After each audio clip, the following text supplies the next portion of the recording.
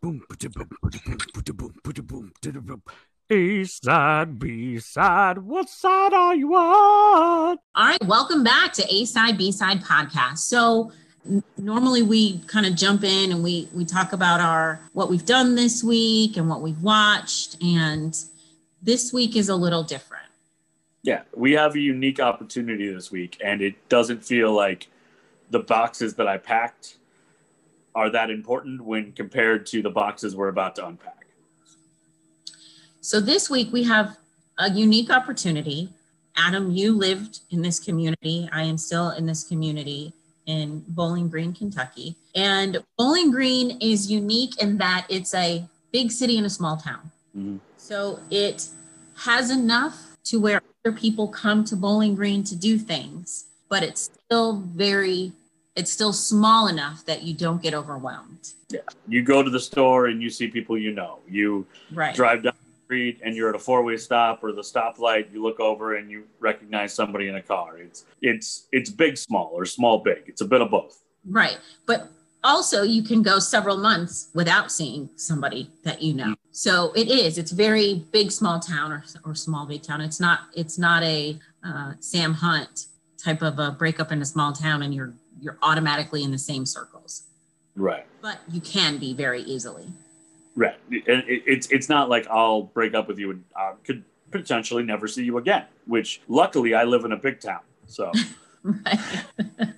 So tonight we have an opportunity to talk to a local Bowling Green police officer about a case that happened here and spanned quite a bit of time. It spanned a time from both before you and I were here, while we were both here, and you have left and I am still here. So it's been an incredibly long time for this case. And that's why I think tonight it'll be unique in that usually we do very different things. Mm-hmm. Like the A side and the B side, it's literally like a flip of the tape. You get an entirely different perspective. But tonight, the A side and the B side are both going to be focused on the same thing because of this unique opportunity. So that's exciting, a little scary, but when you have a unique opportunity, you have to take it. All right, so we will be back, and I guess it's the B-A side-ish. This is just when you hit record and you get the entire album on one side. That's right. We got the extra long cassette. We got the 120-minute cassette, so we got the whole album on one side. It's the remix album. Yeah, it's a mashup. All right, so we're going to jump into it here in just a second. So this week is, I don't know if you want to call it a special treat, but we do have a treat for you. And with us, I'm locally here in Bowling Green, and joining us from our local Bowling Green police force, Ronnie Ward. How you doing, Ronnie? I'm doing very well. Thanks, Brooke. I have to say thank you so much for joining us on A Side, B Side podcast. I've known you for several years because through my other job, and you know how I am about true crime, and we've spent plenty of time talking about true crime. Yeah, we've spent a lot of time talking about new cases, old cases, just really anything that that has of any particular interest. Ronnie, when you found out about this podcast through another a coworker of yours, a friend of mine, I was really excited when you were like, "Yeah, absolutely, I would love to come on and talk about some cases." Yeah, so I look at podcasts sort of as the swimming pool, and I was trying to figure out how to get to the diving board because I want in, and it's something that I just didn't feel like I could go out and spend the money on the equipment that I needed. Plus, then what am I going to talk about? Who wants to listen to me talk for however long it is? So I was just really just tickled. I think the stars aligned and it's headed us in the right direction. I've mentioned this before, and I don't know if you've heard this, Ronnie. When I look at cases that I'd like to talk about on the podcast, I always try to find something that hasn't been known nationwide. And you brought this case to me, and I was like, I've never even heard of this, and this is a local case, and I've been here this entire time. So this perfectly fit into everything that we try to do here on the B side of A Side, B Side podcast. And you brought us the case of Carol Neal. Yes. Yeah, so this case Ironically enough, this happened, of course, before I was a police officer, but it was solved and adjudicated while I was a police officer. So the irony in all of this is that I knew Carol Neal personally before I was a police officer. Remember when she died, and it hurt our family because she was a good family friend.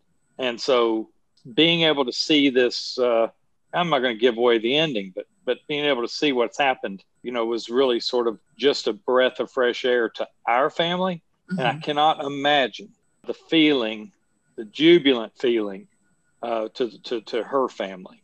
So Carol Neal was born here in Bowling Green on December 26th of 1967. And Carol met Leland Neal Jr. They married.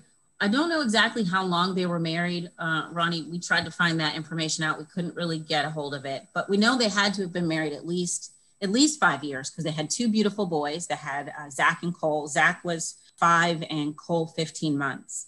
Yeah. And, we've just in researching the case, it's all of the things that you look at and say, well, I don't really think that was important. I don't think that was, that big of a deal, but really it is, because all of the little things are what tie this case up into a nice, neat little bow. Right. And so you have to take into consideration when they met, where he proposed, to really figure out who did this. Right.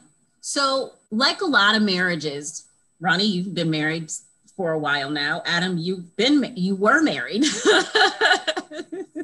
So, a lot of it happens. I've been married, things sour, people separate. And Carol and Leland separated on July 31st of 1988.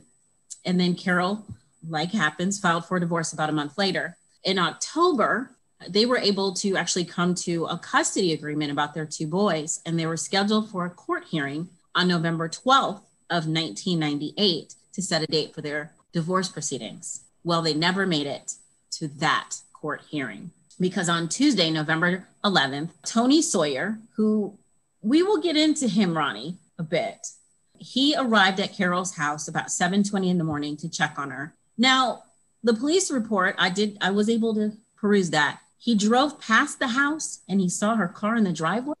So yeah, let me just make one minor correction. It was actually November the 10th, and and yes, he drove by her house, but he admittedly said that he drove by her house every day just to check on her. And that particular day, he noticed her car was still in the driveway. And so when he saw the car in the driveway, that was unusual to him because I guess that every other day that he had driven by her house, her car was not. And so because her car was still there, he backed up and pulled in the driveway to check on her. So he gets out and he notices that the back storm door is open. So he enters and he finds Zach and Cole alone in the house. And Zach says to him, I want to show you something. And he leads him into the living room. Now, Ronnie, I've never been at a crime scene. I've watched plenty of movies. I know they use chocolate syrup. I know they use cough syrup. But to see it in real life, Tony said he saw what looked like massive amounts of cough syrup spilled everywhere. As a police officer, is that normal? Does that sound right? Would the average person look at that and think that?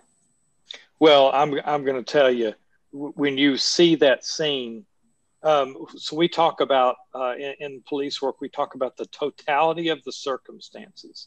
So you see the room as it is. Now I want you to picture the room. There's a couch in the room. There are no couch cushions. Okay, the couch cushions are gone.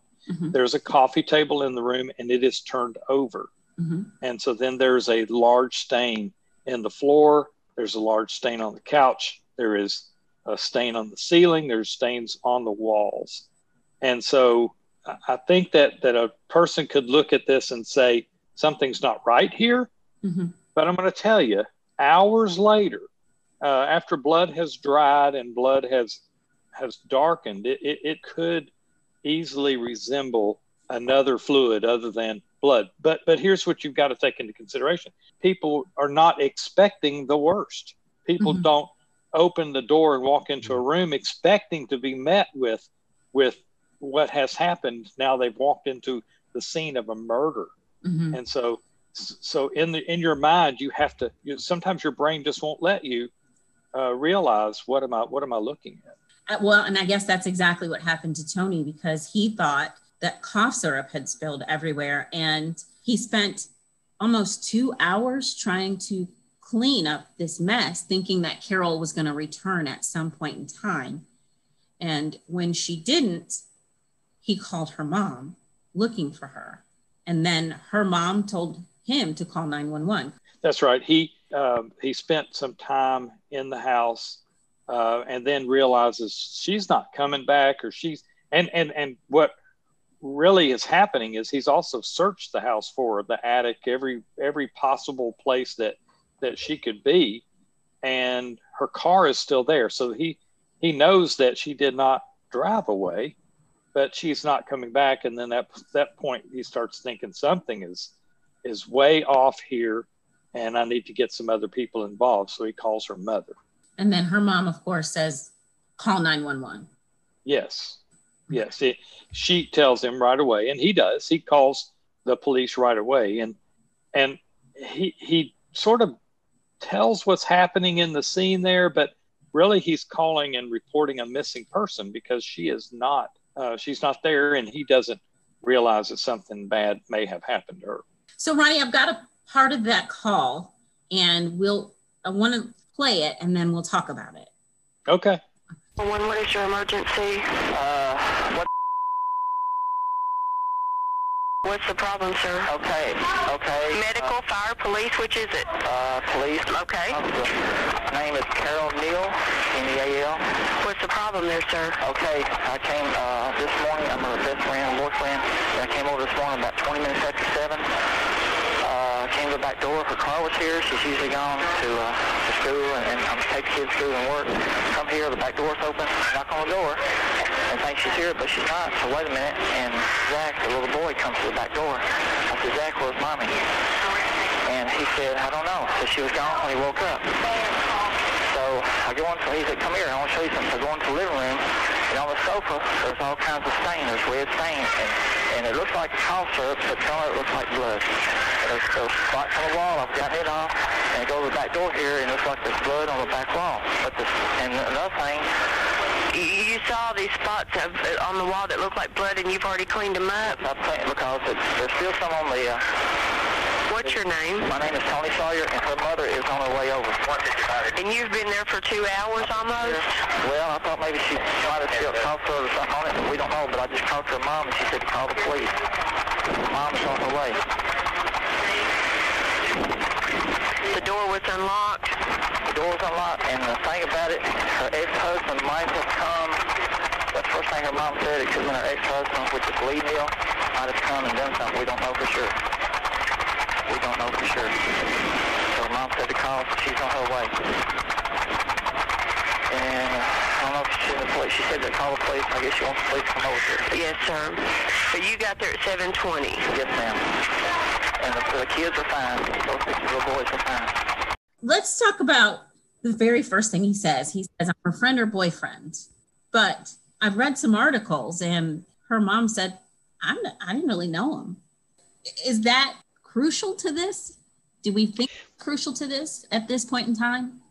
Yes, it is. It is absolutely crucial to how he portrays himself, because we don't know. Obviously, we don't know what Carol thinks or what Carol believes her relationship is. We later learn that it's not what Tony thought it was. We don't think anyway, from what we were told by other people. Tony would report himself to be a boyfriend, friend, really good friend. Carol would beg to differ that they were not in a romantic relationship to the point that where Tony thought it was, or she would consider Tony her boyfriend. Now, he also said, and we've mentioned this, he spent 2 hours cleaning. That is not good. No, it's not good. And there's we call that tampering with physical evidence, and so did the court. So that's really an issue with the fact that now this crime scene has been altered. Mm-hmm. It's been cleaned up. We don't, that in lots of crime scene, there's more than one person is injured. Sometimes in the harming of one person, another person receives an injury. And so that you have two blood types in a scene. And that's what we're looking for in crime scene processing. We're trying to find where is it most likely that the suspect's blood would be while the victim's blood is here. And so this crime scene has been changed and forever changed. And you can't go back and recreate that because chemicals have been used to clean this up. Now, you mentioned the blood, and the blood was everywhere. I mean, massive amounts of blood. So much blood, Ronnie, that the medical examiner just declared her deceased. There was not even a body, but there was so much blood that it was just stated there's no way that she's still alive. Yes, they would say that the amount of blood loss, a person could not sustain life having lost this much blood. And so they would presume at that point in time that this person is dead. Now, Tony mentioned in the call Carol's ex-husband, Leland. Was Leland located? He wasn't right then. We made a phone call or two and was able to find him and bring him to Bowling Green. At the point in time that they got in touch with him, he was in Monticello, which was a couple hours away, driving distance from Bowling Green. And that was where he was living at the time. So he was home. And so we contacted him and had him come back to Bowling Green so we could talk to him. Now, when he came in for an interview, it was noticed that he had some scratches on his face and on parts of his body, but he had an excuse, of course. He did. On the left side of his face, he had some scratches. And I say the left side of his face because that's where the pictures are that are listed in the evidence. And he could have had others, but most notably on the left side of his face. And so his explanation for those scratches were that he was scouting for deer near his home, which is very near to the Daniel Boone National Forest. Now, Ronnie, as we've said before, we've had plenty of conversations, and we know when a spouse or a significant other gets hurt, it's usually the spouse or that other person, right? Well, you don't want to narrow the scope, right, to get to that person, right? But you can't rule them out right away. So you say, yes, that's a person that we absolutely would lean towards. Is because statistically, yes, it is, but you can't go so much that it takes away the broad view to open your eyes to say, what are the other possibilities to this? Because then that's why you start trying to say, all right, let's get alibis for where all of these folks were. And then we don't just take your word for it. Then we go verify those alibis. And so that is a key component, especially to this case, is let's find out everybody's alibis. And that's one of those things where, and again, I'm coming at it from a very civilian standpoint, but you often hear in TV shows about how you have to let the evidence lead to the assumption as opposed to the assumption. Because if you make an assumption that maybe it's the husband, you can probably find circumstantial evidence that reinforces that idea. But if you look at the evidence, you have to trust the evidence first, even though statistically, as you said, it might be a spouse or a partner. The actual evidence is going to lead you to the right place more often than not. Yes. And so the misnomer in lots of detective stories are that detectives figure out who did something, and then that's what they're pursuing is that person. But what detectives actually do are they're fact finders. And so when they start gathering facts and they put all these facts together, then those facts lead to a person. And then at some point in time, they've got to say, there is no other way that this could have happened except for this person did this. And so, and unlike TV, we can't just browbeat someone into just because we think it's you. We can't say, it's absolutely you, and we're gonna prosecute you and try you and put you in prison because of what you've done. But the reality is that the facts have to take you to that point.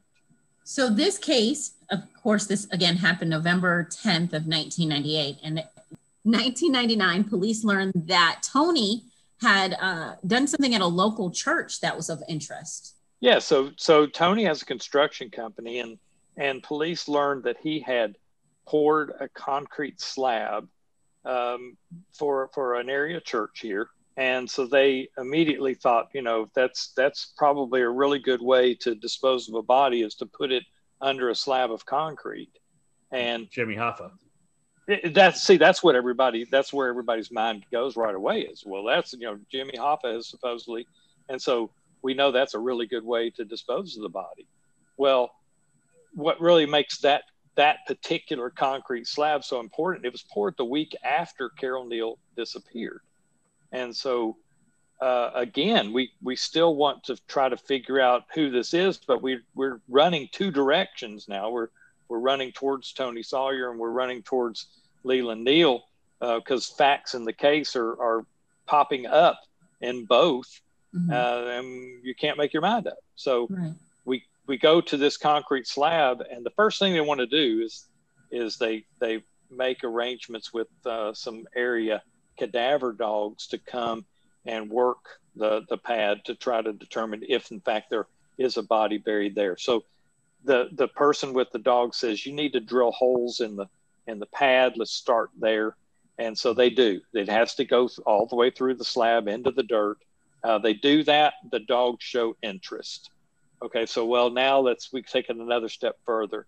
So they cut a square out of the concrete slab down to the dirt. And again, the dogs show interest in this. And they're saying this so that it's not the dogs are not 100% indicating that, hey, there's a body here. They're just showing interest. So they have to keep pursuing that. So they end up digging up the entire slab, up to the point that the forensic examiner says that there's nothing here. And so we stop. And then, of course, the pad's replaced. But there was no human remains found in the concrete. So again, it goes cold until 2003 when hikers find a part of a skull at Parker's Mountain in Daniel Boone National Forest. So the skull collected, and it's sent to the medical examiner, Dr. Emily Craig, to determine who the skull belongs to. So she says automatically it's a woman, probably a white female, but she has to do some more testing, correct? Yes, that's right. She said that it was definitely a female, probably a white female, and that this person died from blunt force trauma to the head. So then they want to get it tested to determine if it is in fact Carol Neal's skull, but the McCreary County Medical Examiner's Office doesn't have enough money. So yes, that's we would think in 2020 that's just bizarre, right? But you've got to realize that all of this testing is relatively new. It's expensive. Not many people are doing it. It's this is the newest and greatest and latest, and so also it's risky. Not a lot of people at that point in time believe in it like they do now. Right now, it's ultimately this is what's going to solve this case. But then, so put your mind in that time frame. And one quick question. Yeah. For those of us that may not know McCreary County, this is a relatively rural, smaller area, right? Oh, it is, and the towns are small. This is rugged countryside. This is logging. This is hikers, the deer hunters' paradise. So this is you can look at an overview of the area, and it is just rough terrain. It's forest. It's dense. It's sparsely populated. So that may factor into their budgetary concerns as well. That's true. Yeah, you're talking about a tax base of probably not much. So yeah, there's lots of factors that come into to play they cannot get this tested because it's, because of the monetary value in testing. So the coroner in Bowling Green steps in and gets the judge executive to agree to pay for the DNA testing, $2,500 it cost at that time. And then it was, in fact, determined that this skull did belong to Carol Neal. Yeah, it didn't take very long for them to, once the testing was paid for, the testing was done immediately. And it was determined very quickly that it belonged to Carol Neal. So now we still have to figure out who killed Carol. Yes. And so the location, again, we go back to the facts of the case. The location, just because Leland Neal lives in this area, doesn't mean that he did this. I mean, it's, you still have to take facts for what they are. However, this is going to slant your view a little because it's, there's some other things that come into play when we're talking about the exact area. The Parker's Mountain is kind of a big deal. Parker's Mountain is a special place for Carol and Leland Neal because that's where Leland proposed. That's right. So now going back to the facts of the case, Leland lives within 20 miles of this area. This is where he used to hike quite frequently. And this is where he has proposed to Carol. So does this make the police lean even more towards Leland now? It does. It still doesn't steer them away from where the facts are leading them. But keep in mind, we're looking for facts. And right now, the facts that are falling in front of you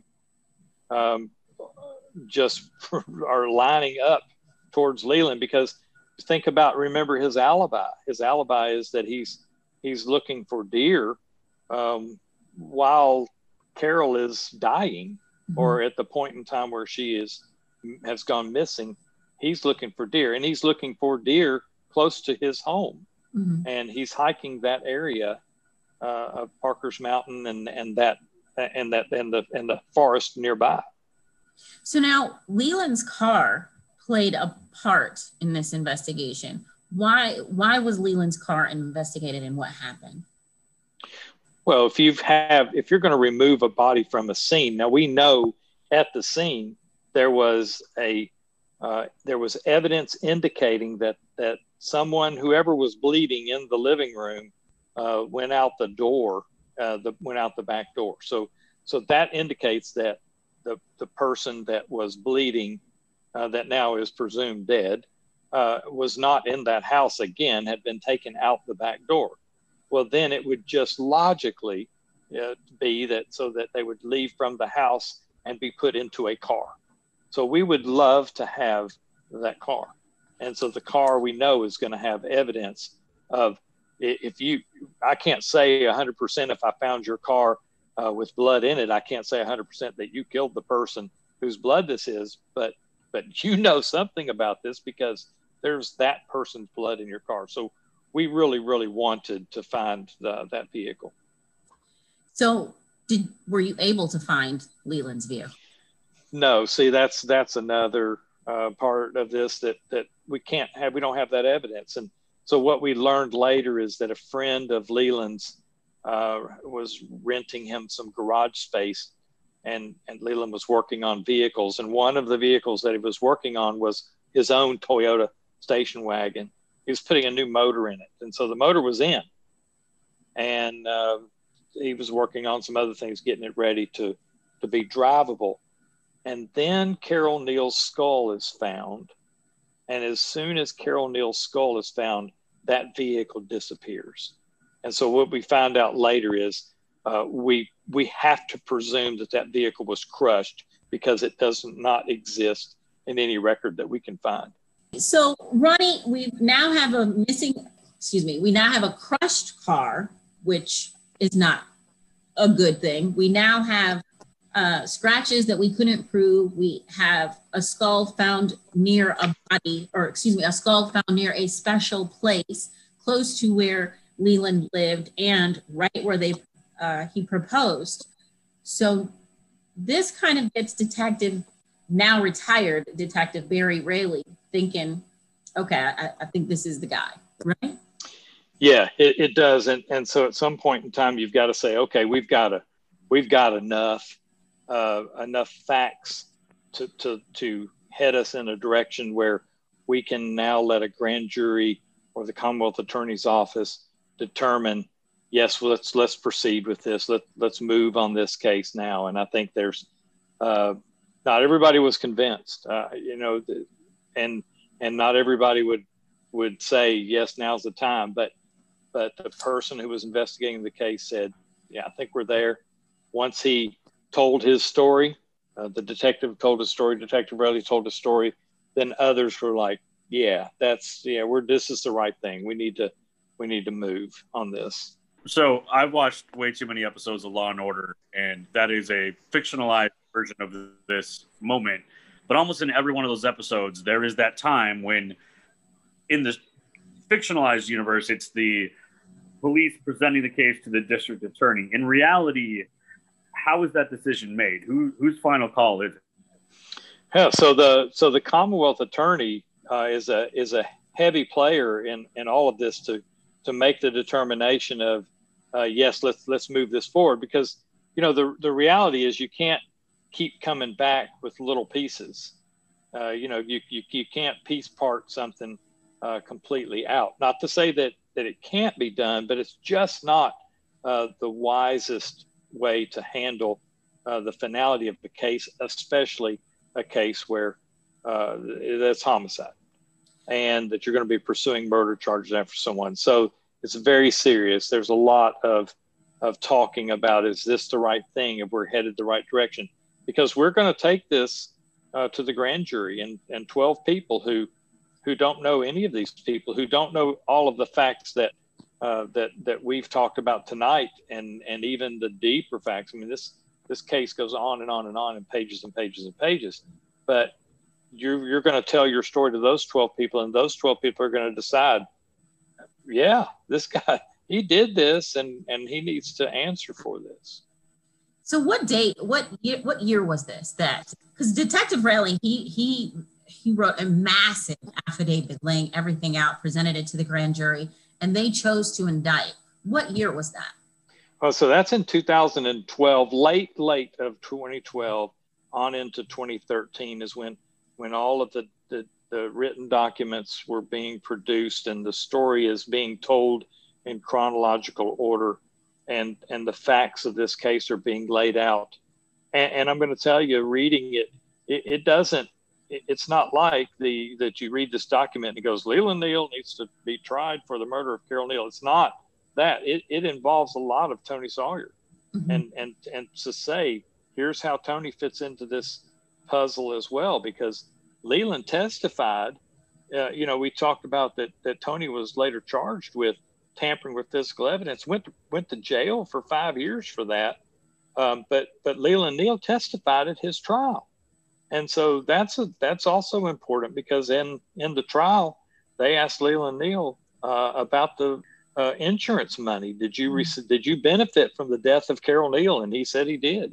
He got $50,000, and then also $1,200 a month in Social Security benefits for him and the two boys. And so that's something that's pertinent to this case as well. So they choose to indict. It goes to the grand jury. The grand jury chooses to indict. And you think, okay, cut and dry, we're going to get him. But Leland is gone.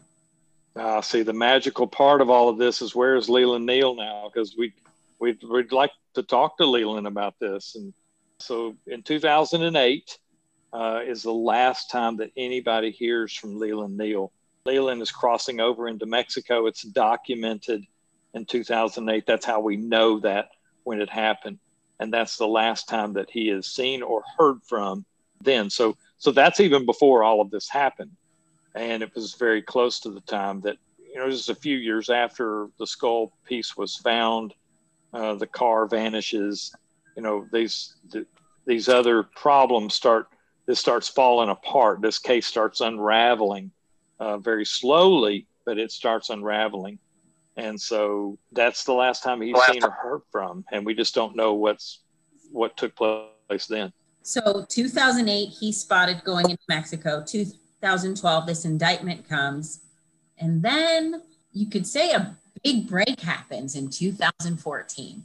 Yeah, that's what's so funny about the day in 2014. It was in March, and I remember it. I was, now I'm working at the Bowling Green Police Department, have been for 7 or 8 years, and know this case exists and followed this case and kept up with what were reported to be the facts of this case, and no one thinks that Leland Neal is ever going to surface again.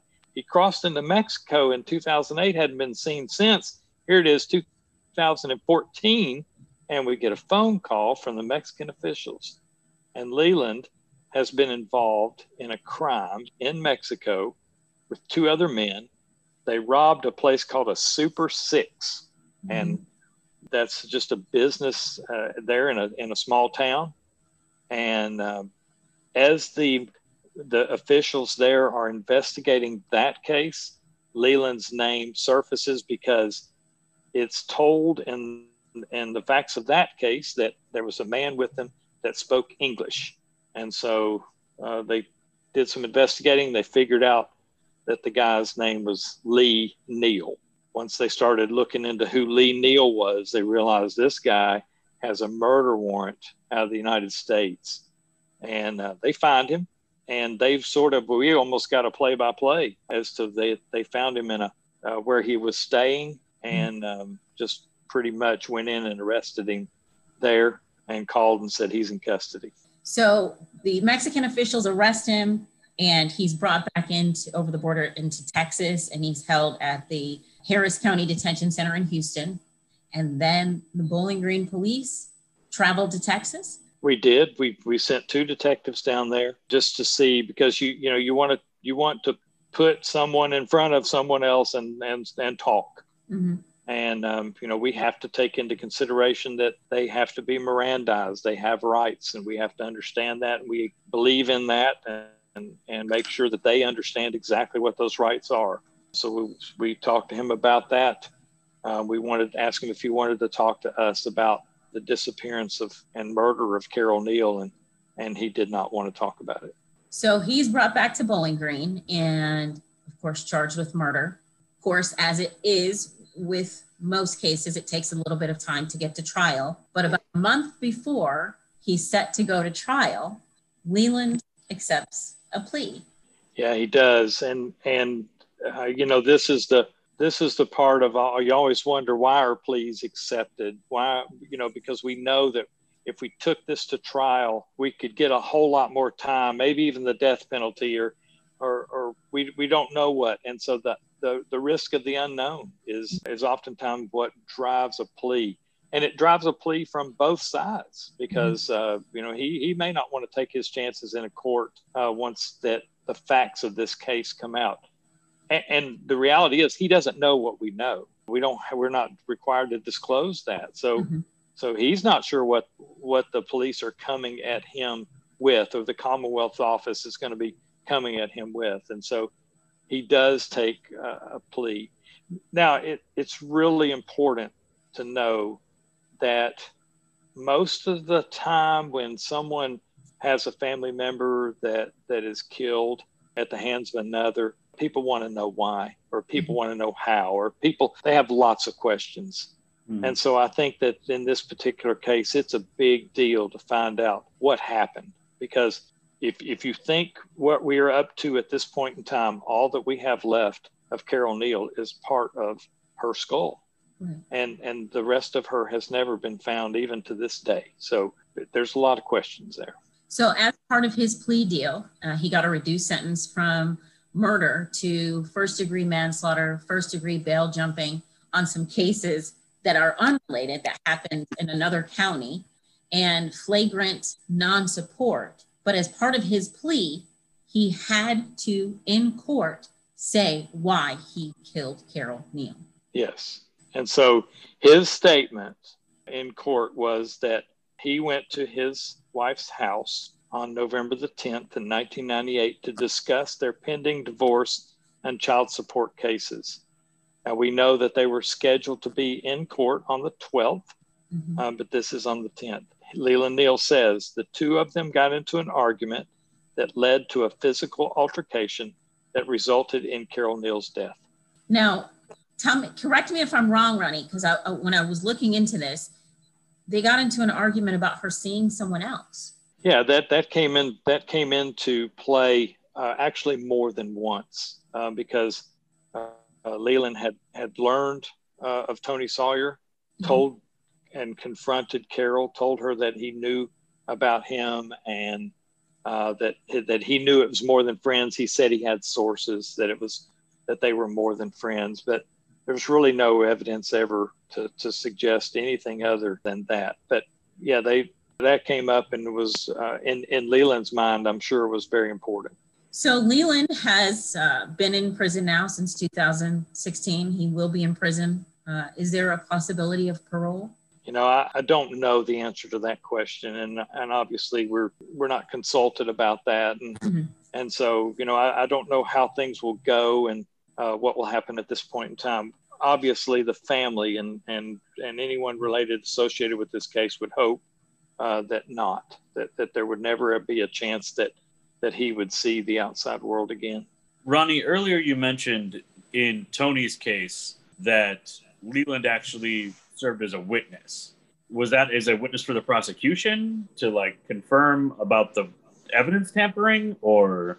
Yeah, that's an interesting point because I would love to go and read the entire transcript of that trial. It would take a long time to do that, but I really wonder what they were trying to do because, quite frankly, I think that there was some insinuation that maybe you did this and maybe you need to try to answer some questions as to, first of all, how this blood got in this room that that Tony Sawyer tampered with.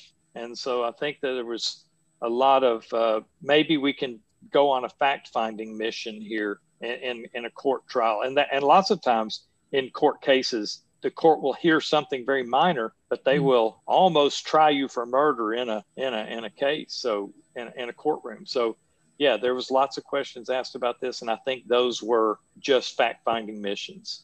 You get somebody under oath, it's always an opportunity to learn something. Exactly. It's either you're going to learn something or you're going to, they're going to perjure themselves. It's something that you learned later. So those statements are remembered, and of course they're memorialized in video and written both. So they're kept, even that he would have to answer for those statements again in another trial. Ronnie, why did Tony feel the need to walk into this scene and spend almost 2 hours cleaning this, what we now know is a crime scene? So much, in fact, that when police arrived, shortly after police arrived, a Stanley Steamer truck showed up because they were going to clean the carpets. Yeah, we arrived on the scene to take this missing persons report and walk into what we quickly realized is a very bad crime scene. In fact, that we found bone fragments and parts of teeth later on, that it didn't take very long to find those to be able to see that was in this scene as well. And while we're standing there, hadn't been there very long, a Stanley Steamer truck pulls up and he's there to clean the carpet. And so he'd been called. So you back up and let's talk about the mentality of Tony Sawyer. He even called himself the kind of the clean guy, that he was kind of a neat freak. And other people around him would say the same thing, that he was constantly cleaning, did not like to have things out of order, and really sort of said that he had OCD and couldn't handle messes. And so in his mind, that's what this was. This was a mess. He needed to clean it up. And that's what he was set out to do. And so getting it cleaned up was his priority, not believing that he was standing in the middle of a crime scene.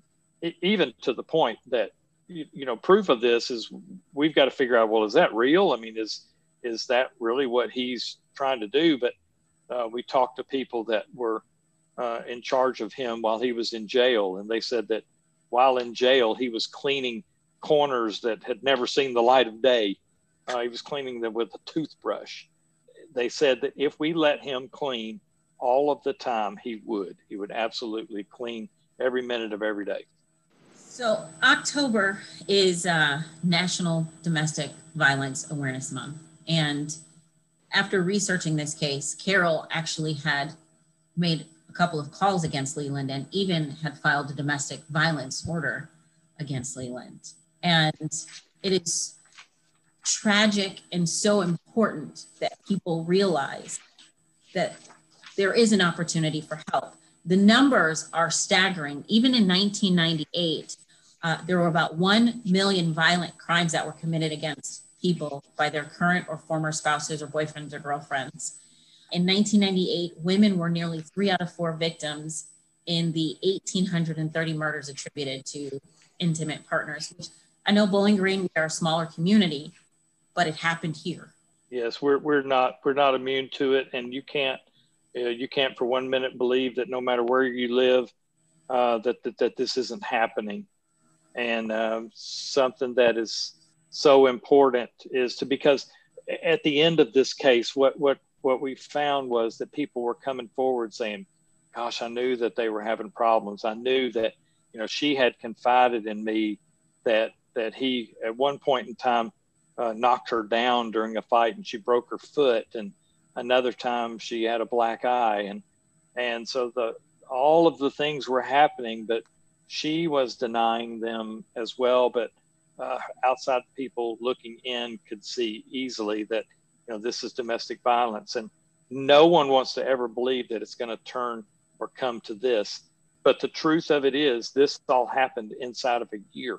I mean, this developed, escalated, and ended so quickly, all in the same calendar year. And that's scary.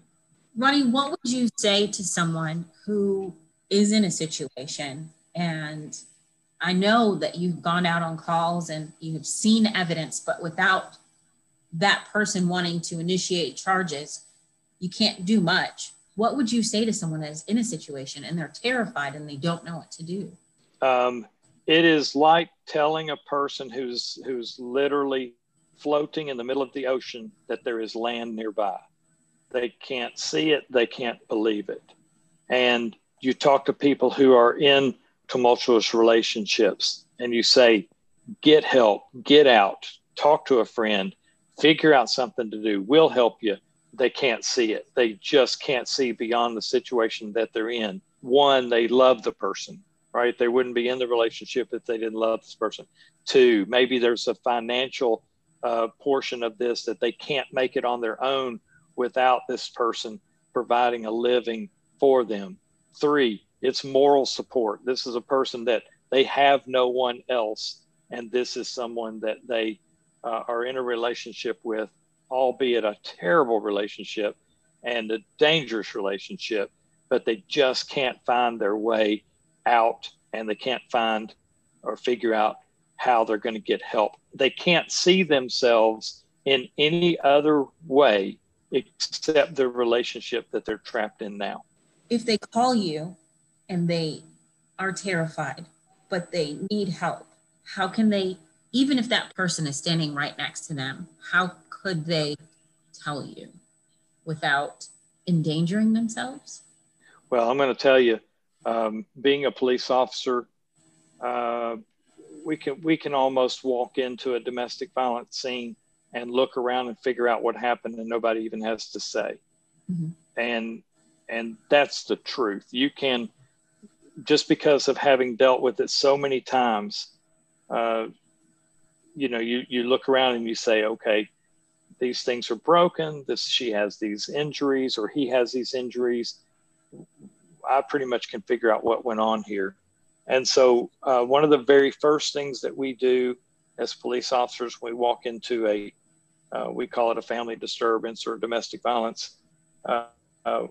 We separate the people. And I mean, when we talk about separating where they can't hear or see each other, mm-hmm. and we put one officer with one and one officer with the other, and then you get those stories of what happened. And then you trade.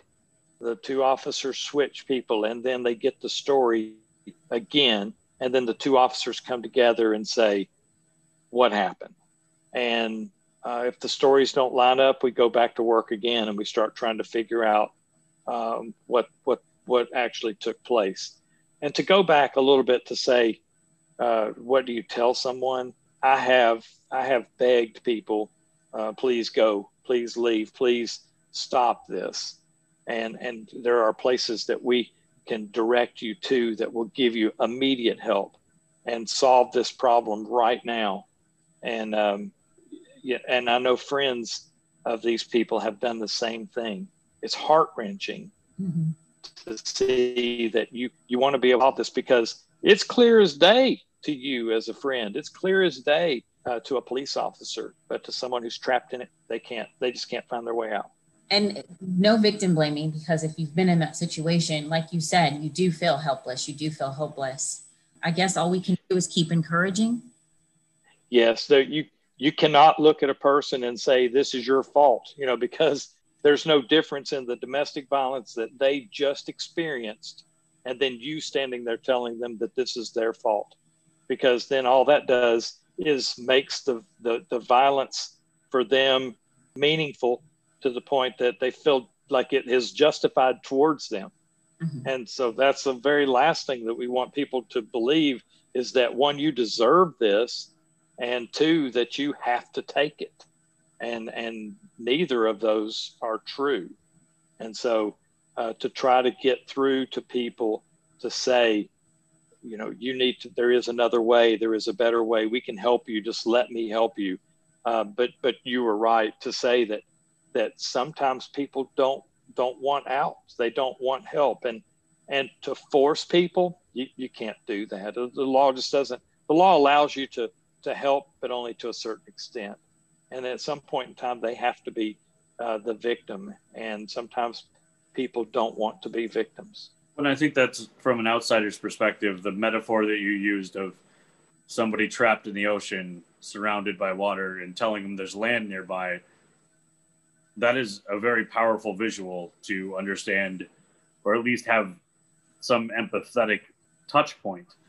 That I think that was just a really powerful, well-placed metaphor, because it gave me an entirely new perspective. Yeah. Ronnie, I know we have several people locally that listen, but there's people all over that listen. So I want to give out the 800 number for the National Domestic Violence Hotline. The website is thehotline.org. It's 800-799-SAFE, which is 7233. And I know a lot of times people are afraid to even look up help because of search histories. But the beautiful thing about this website is they have a giant X where you can hit escape, and they do as much as possible to keep that website out of your search history. So you can log on and research and try to get help. Again, it's thehotline.org or 800-799-SAFE. Those are great websites and numbers to go to, because a lot of times when the police show up, it's really ugly. It's already ugly, and people feel like, well, who called the police? And there's going to be trouble after the police leave, and you better tell them. So if we're not involved, you can go search for that help on your own, but don't ever think that that's where you can go to be safe. We can help you be safe. And so, yes, calling that hotline, absolutely. If that's what you feel like is going to help you through, do that. If you need the police, call the police. Even if it's just the non-emergency number, or you drive down the street and you see a police officer, and just some way let them know, I'm in a bad situation. Just reaching out makes a big difference. Well, Ronnie, we have thoroughly enjoyed having you on tonight. We thank you for joining us. This case was, this was a wild ride, because it was a span of 15 years? Yeah, it took a long time. It's one that you look at and you say, well, we know who did this. Is this thing ever going to be solved? And, well, do you really know who did it? Did you put the guy in prison for one other charge and he needs to go back for another one? It was, you could have flipped the coin halfway through this thing and probably been right. Yeah. Well, Ronnie, we hope you'll come back and join us again. I know I'd love to. Probably satisfied, because he likes when we have a good conclusion on a case. I need closure. Yeah, lots of people need closure. You need to, people need to learn what happened. Yeah. So, yeah, this is a good case for that. Well, Ronnie, we thank you so much. And, well, I would say I'll be seeing you around, but, COVID. Yeah. I'll email you around. Yeah. Oh, man. All right. Thanks, Ronnie. Yep. See you guys. Thank you for joining us for another episode of A-Side, B-Side Podcast. We really hope you enjoyed the episode, and if you did, we'd appreciate it if you'd head on over to Apple and leave us a rating or a review. And make sure you come back next Friday for another episode.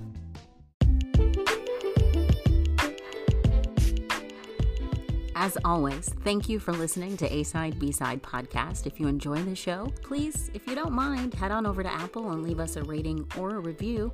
And if you'd like to continue to support the podcast, you can do so by heading on over to Patreon, or you can buy us a coffee, as well as buying merch on our website, asidebsidepodcast.square.site. From Adam and I at A-Side, B-Side Podcast, please remember to wear your mask, social distance if you're around people that don't live in your household, and just be safe and happy.